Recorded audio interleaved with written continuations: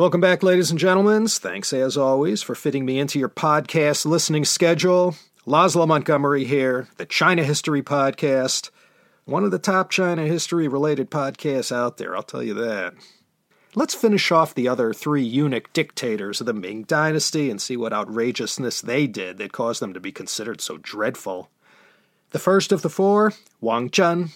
We looked at him last episode. He did some damage, that's for sure. Not only led the Chinese army to its worst defeat in 5,000 years, his recklessness and failure to grasp the urgency of the situation allowed the Oirat Mongols to capture the Emperor of China. I'd say that's pretty bad. And for all that, Wang Zhen met a very fitting and bloody ending. And I didn't mention last episode, but even after all the damage he did, well, the Zhengtong Emperor, after he was back on the throne a second time, continued to honor his former Grand Eunuch posthumously. How's that for loyalty? Wang Zhi was the second of the four great eunuch dictators of the Ming. Another Wang, but not the same Wang as Wang Zhen. Wang Zhi was the first tone Wang, not exactly the same as the most popular surname in all of China, Wang, weighing in at more than 101 million people. First tone Wang doesn't even make the top 20. Remember I said last time when Zhu Yuanzhang and his son, the Yongle Emperor, when they were putting out the last resistance to Ming domination down in the southwest of China, they castrated a lot of these people in Yunnan, in Guizhou, and Guangxi, and Wang Zhi, he was one of those guys coming from the Yao people of those regions. His life was inexorably tied together with one emperor, the Chenghua Emperor, a.k.a. Emperor Xianzong, not to be confused with Emperor Xianzong of Tang or any other Xianzongs out there. There were a couple others. He got to be emperor by a simple twist of fate. You remember when the Zhengtong Emperor got captured at Tumu Fort? Well, his empress, now the Dowager Empress, she agreed to put the captured emperor's brother, the Jingtai Emperor, on the throne instead of negotiating for her husband's return, the Zhengtong Emperor. But in order to agree to this, her gimme at the imperial court was that her 2-year-old son, Zhu Jianshun, became crown prince, and ultimately the next emperor. And that is where Wang Zhen enters our story. Lady Wan, or Consort Wan. She was 17 years older than the 2-year-old crown prince, and the Dowager Empress arranged for Lady Wan to serve as maid, nurse, mother, playmate, and just about everything to her son. There was a short period when the Jingtai Emperor reneged on his agreement and imprisoned young Zhu Jianshun, and for a while this little boy royal was sequestered away with only Lady Wan and no one else to look after him. But when the Jingtai Emperor died in 1457, as we saw last time, the Zhengtong Emperor seized back the throne, and as soon as he did that, little 10-year-old Zhu Jianshun was restored as crown prince. At age 17, he became emperor. And he wasn't bad, in the beginning at least. The official Ming history said this Chenghua Emperor was diligent in every way and brought the dynasty back from the brink due to Wang Zhen's colossally bad idea. And even though he had empresses and consorts galore, the big scandalous thing about the Chenghua Emperor was that, well, despite Lady Wan being much older than the Chenghua Emperor, 17 years, as I just mentioned, well, she became his favorite consort by a landslide. And so everyone deferred to her as if she was the empress and not some hired help who just got lucky.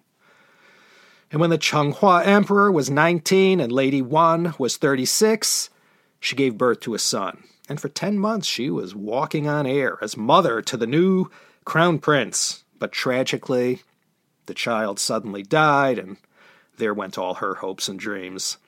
The eunuch Wang Zhi owed his rise to Lady Wan because he worked for her. He was one of her eunuchs, and he rode up the palace pecking order on her coattails.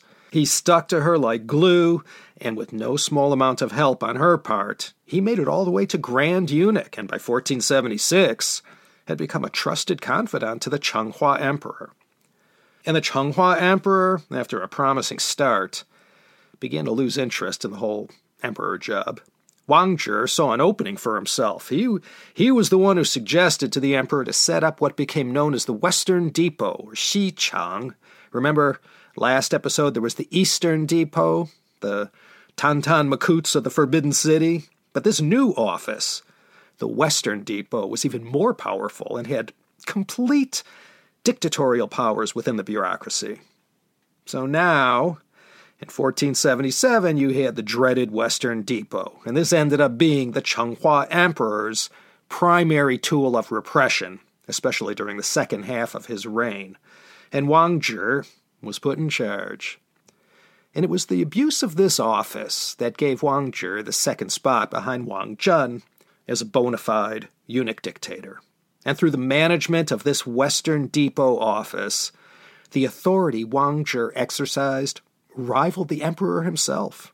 And during the mid-1480s, Wang Zhi's misapplication of the powers of the Western Depot led to many lives that were ruined or snuffed out because of his actions. Well, as much as the Changhua Emperor wanted to bring the fortunes of the Ming Dynasty back from the brink, he allowed events to overtake his good intentions, and even though the dynasty still had a century and a half to go yet, the Changhua Emperor, or Xianzong, if you want to go by his temple name, he ended up making a nice, royal contribution to the dynasty's decline. Some of his most trusted advisors risked their necks to try and persuade the emperor to see the evil being perpetrated by his eunuchs, especially Wang Zhi, but it was all for naught. Changhua, as with many an emperor before and after him, he stood by his most trusted eunuch, and anyone who tried to have him whacked got whacked themselves. Changhua and Wang Zhi, after those two had burned through what remained in the treasury, in order to raise money, well, they got some inspiration from the methods employed in Rome 14 centuries before by good old Lucius Cornelius Sulla, who carried out mass proscriptions that led to the confiscation of wealth of political rivals and enemies. Wang Zhi and the eunuchs he ran kept up another classic reign of terror inside and outside the palace. And it was this horror show of proscriptions and murder that he ran and the innocent lives ruined that earned him his place as the second eunuch dictator. The other reason, and this is why history holds Lady Wan in particularly high disesteem, was due to her conniving with Wang Zhi and other eunuchs to hold on to power within the palace. Remember, her son with the Changhua Emperor tragically died, 10 months only. And Lady Wan, she was so understandably distraught and heartbroken, and was determined not to allow anyone else to sire an heir. And Wang Zhi, and all the gonggongs who worked for him, a gonggong was an archaic usage of a familial term for court eunuchs. Well, they knew everything that was going on. Wang Zhi had turned the Western Depot into an information gathering and processing center without security cameras and the benefit of software that allowed you to keep tabs on every living soul. With none of that technology, they still had a lock on everything going on in the capital and beyond. And any concubine who had a roll in the hay with the emperor and became pregnant, well, guess what? The infant she gave birth to either died, especially if it was a boy, or the young woman was forced to have an abortion or given some potion to induce a miscarriage.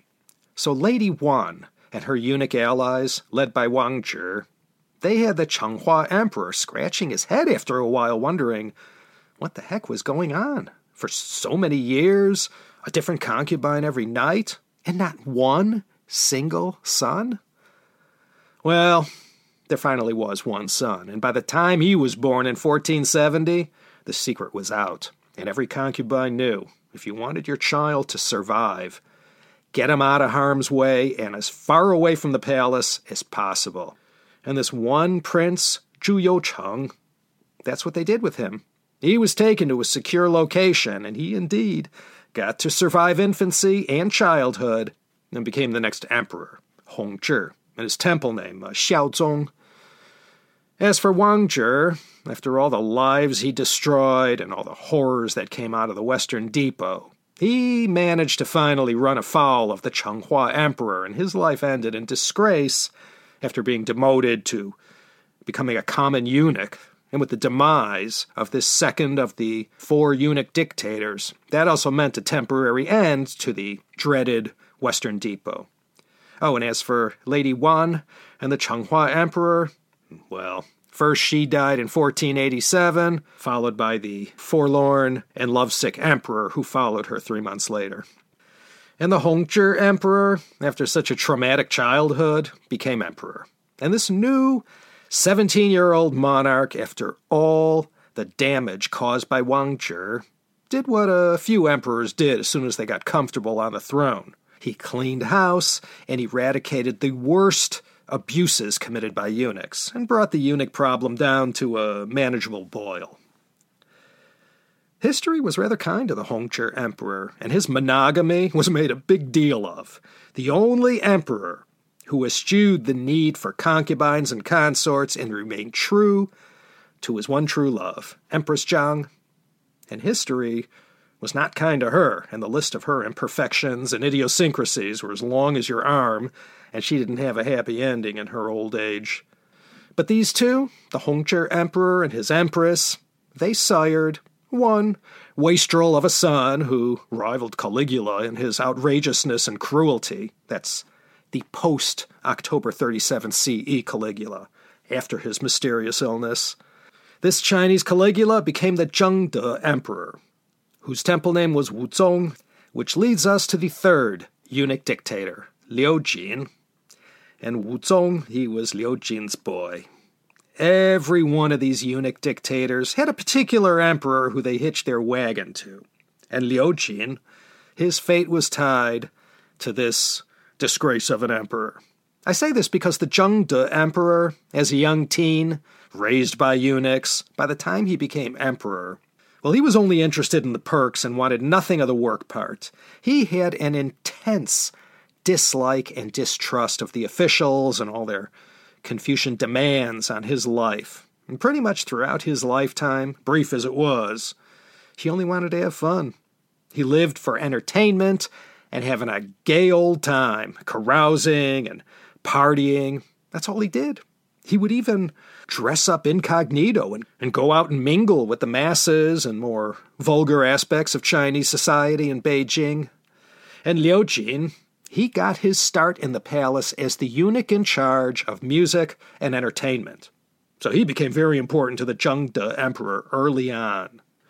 And with the emperor's divine sponsorship, Liu Jin rose up quickly to the head of the imperial household.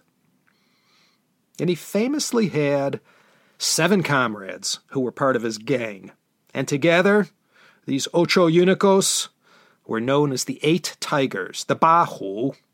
And between 1506 and 1510, they just savaged the government, brought yet another reign of terror on the ruling class, aristocrats, military men, anyone who was unfortunate enough to get selected by them for a shakedown.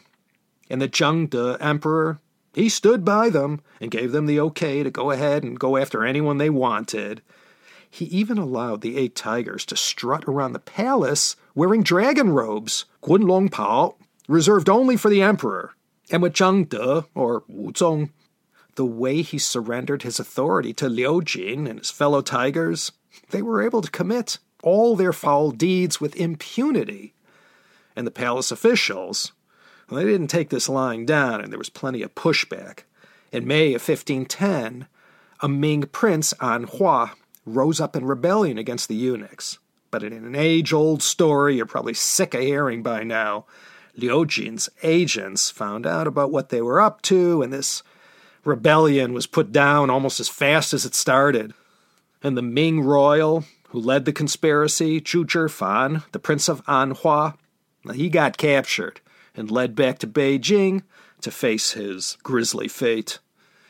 And the military officer who led him back, Yang Yiqing, he had been en route to the scene of the rebellion out in Shanxi and missed all the excitement. But whilst returning to Beijing, Yang Yiqing, with the Prince of Anhua in handcuffs, got to talking with one of the 8 Tigers, Zhang Yong, who had a few gripes with Liu Jin, and he agreed with Yang Yiqing to go to the emperor together and petition for the execution of Liu Jin. Those past attempts by the scholar officials at bringing Liu Jin down ended in failure, and everyone who lined up against Liu Jin ended up poorly, either banished, all their wealth confiscated, tortured, or murdered. It seemed this capo de capo of the Eight Tigers was invincible. But now, with one of his own conspiring with his enemies, things were different this time. Though the Zhengde emperor wasn't sure he wanted to go against the one guy who had always been so nice and supportive of him. But in the end, after enough pressure from Liu Jin's enemies at court, finally, the Zhengde emperor, he signed off on Liu Jin's death warrant. And for his crimes, well, I hate to say it, but he suffered a pretty harsh and cruel fate. The death of 1,000 cuts. Yeah, the Lingchi penalty once again. And though it only took a few hundred or so cuts before Liu Jin breathed his last, they kept cutting away at his carcass. And someone back then must have been counting, because supposedly they sliced off 3,357 bits of his flesh. The Asian Wall Street Journal reported in 2001 that by the time they cleaned out the last kilo of gold and silver from his residence, it added up to about 450,000 kilos of gold and 9,700,000 kilos of silver, which at today's spot prices added up to about $33 billion, which made him about as rich as Lei Ka-shing. Not bad. And Liu Jin didn't even have a real estate empire.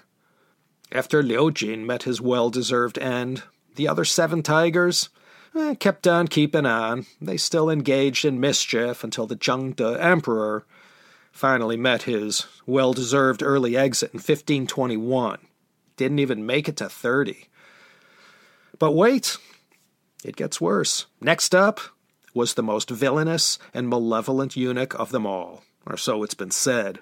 In fact, most sources I read, they call Wei Zhongxian the most atrocious eunuch in all of Chinese history, which by this time in the series really says something. Going back to Zhao Gao in the 3rd century BCE, there have been some pretty dreadful ones. So what was so bad about Wei Zhongxian? Let's see if we can get through his demolition of the Ming Dynasty before the end of stoppage time. Wei Zhongxian lived from 1568 to 1627. He was born just after the Ming Dynasty was rising up from the rubble left behind by the Zhengde emperor's abysmal outing as ruler of China. Next up after him was the Jia-Qing emperor, another one who wasn't into the job and refused to deal with his ministers and officials, opting instead to let his eunuchs do his talking. No tigers, attendants, or eunuch dictators to speak of during the reign of Jia-Qing and his successors, Longqing and Wanli. But nonetheless, eunuchs were still plentiful and often up to no good. And these 3 emperors, though not as bad as what transpired during the Zhengde era as far as their inattention to the job and dependence on eunuchs went, nonetheless didn't do anything to halt the rapid decline in the fortunes of the House of Zhou and their Ming Dynasty. If the founding Hongwu emperor could have only seen the sad shape his dynasty was in a century and a half after his passing, and his iron plaque that he left in a conspicuous location of the palace, warning against empowering eunuchs, that had already been made a mockery of by his son, the Yongle emperor, he wouldn't have been happy. So, Wei Zhongxian, like all the greatest heroes and worst scoundrels in Chinese history, his life is all wrapped up in legends, rumors, and unsubstantiated stories, like this one. It's said in his youth he loved to have a good time, drinking, gambling, carousing, and partying, and in his early 20s, he had accumulated enough gambling debts whereby his only way out was to either kill himself or do something drastic to avoid the debt collectors. So he had himself castrated and was able to work his way into the royal palace. Now, a quick word here about the whole matter of castration. Way back in the day, going back to the Han Emperor Wu, when captured soldiers and enemies were turned into eunuchs, well, if the emasculation procedure didn't turn out so well and the guy died, not the end of the world. But now, all these centuries later in the Ming Dynasty, the eunuch profession was already quite developed, and the demand was such that more attention was paid to the surgical procedure and ensuring the survival rate was as close to 100% as possible. And these surgeons, if you will, they had to have a license and had better be good at their job. And like it is with anything with science and the medical profession, after so many centuries of trial and error, by the time of the Ming, they pretty much got that survival rate up to near perfect, which didn't guarantee one a cushy job in the palace, but gave the prospective eunuch a shot nonetheless. And we'll discuss these skilled tradesmen who did the deed in the next episode. They were called Daozi Jiangs. So Wei Zhongxian, no easy path to riches and power for him. He had to work his way up the ladder. And in 1605, after more than 2 decades punching at a clock and serving as a run-of-the-mill eunuch, performing rather menial duties, he got his big shot. In that fateful year, he was called on to serve the grandson of the Wanli Emperor as his chef. And this grandson, known by his era name of Tianqi and the temple name of Xizong, well, he was to Wei Zhongxian what all these other eunuchs we've looked at were to previous emperors, Zhao Gao and Qin Ershi, Gao Lishi and Li Fuguo, with Tang emperors Xuanzong and Suzong, and Tongguan and Huizong, Wang Zhen and Wang Zhi, and the Ming, Xuande, and Zheng Tong emperors, always in pairs, a pliable emperor and a scheming, power-hungry eunuch. Like ice cream and pound cake, a match made in heaven, or hell. And in the case of the late Ming Dynasty eunuch Wei Zhongxian, it was this young Tianqi emperor. Their relationship started when this future emperor was only the crown prince, Zhu Youqiao, a young lad. And this young'un, born in 1605, well, his mother died in 1619, and with her gone, his wet nurse, known as Madame Ke, who had raised him since infancy, like wet nurses are wont to do, she became his substitute mother figure. And these two were incredibly close. And being the wet nurse to someone as high up as the next in line to the throne came with no small amount of fringe benefits. And with his job serving as the crown prince's master chef, Wei Zhongxian got to know Madame Ke quite well, and the two became very close indeed. In Chinese, there's a term, 对视. It referred to either two palace women who lived together in a kind of relationship, maybe or maybe not sexual, or in this case, with Madame Ke and Wei Zhongxian, it referred to a palace woman and a eunuch who lived together as husband and wife.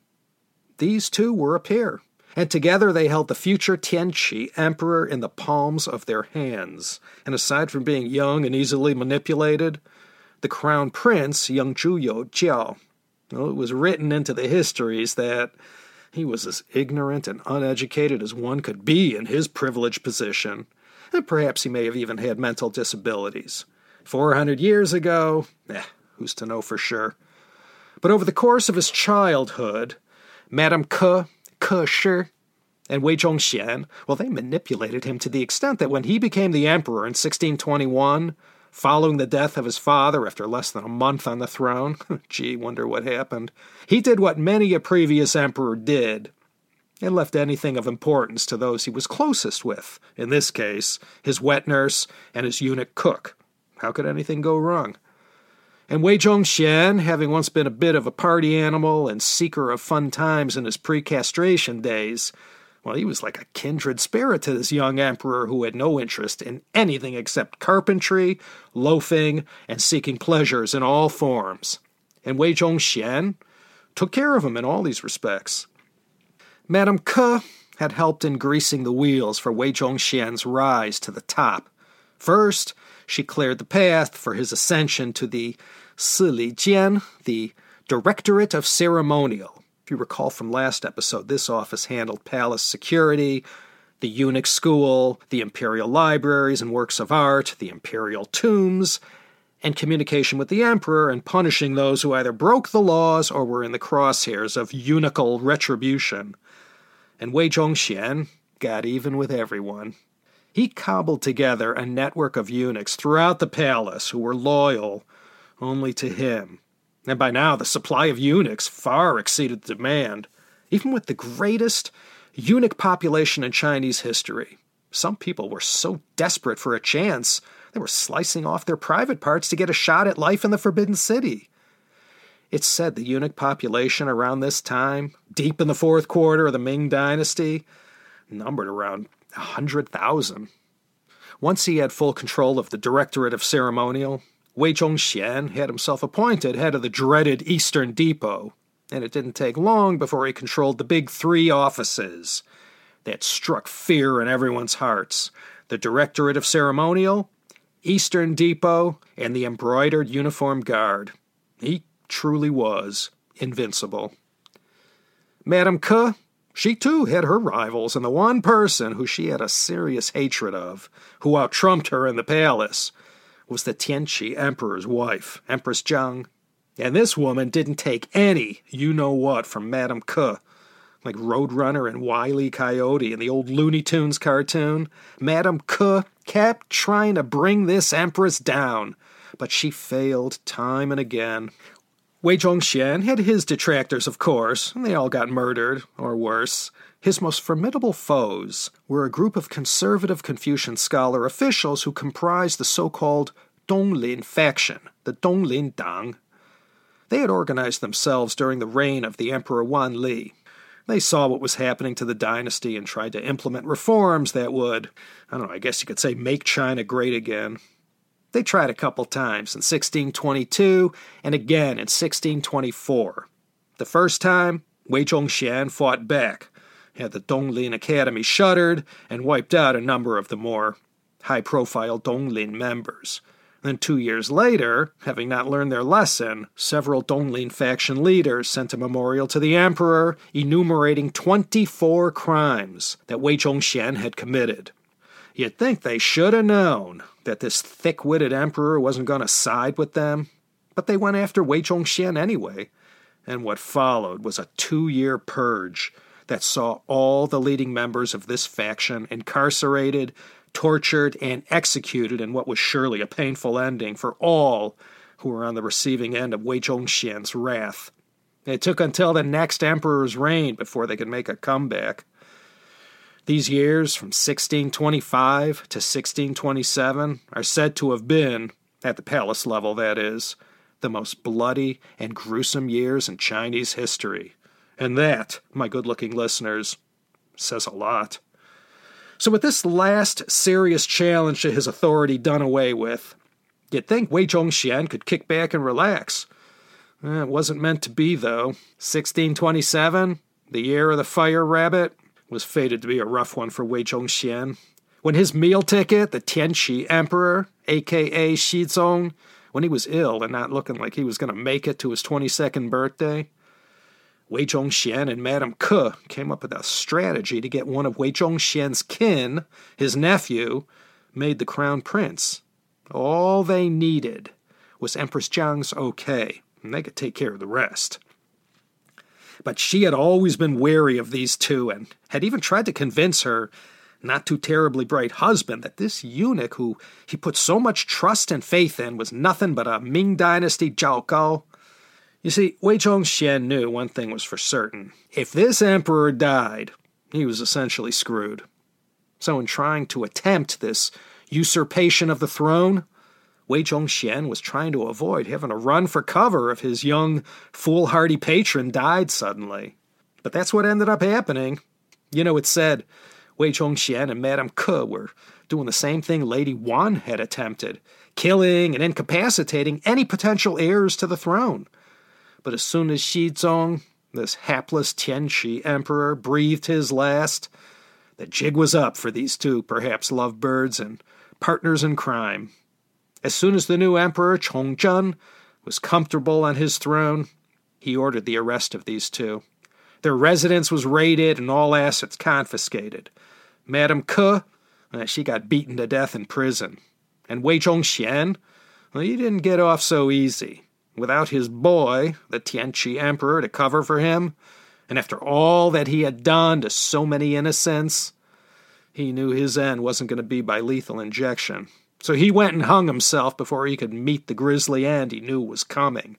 And after his burial, the Chongzhen Emperor gave the nod to dig up his corpse and have it publicly dismembered. This last and final Ming Emperor, I'll give him an A for effort. He tried, but too much damage had already been done. And he too ended up hanging himself when the Manchus from the north were invading his capital and all was lost.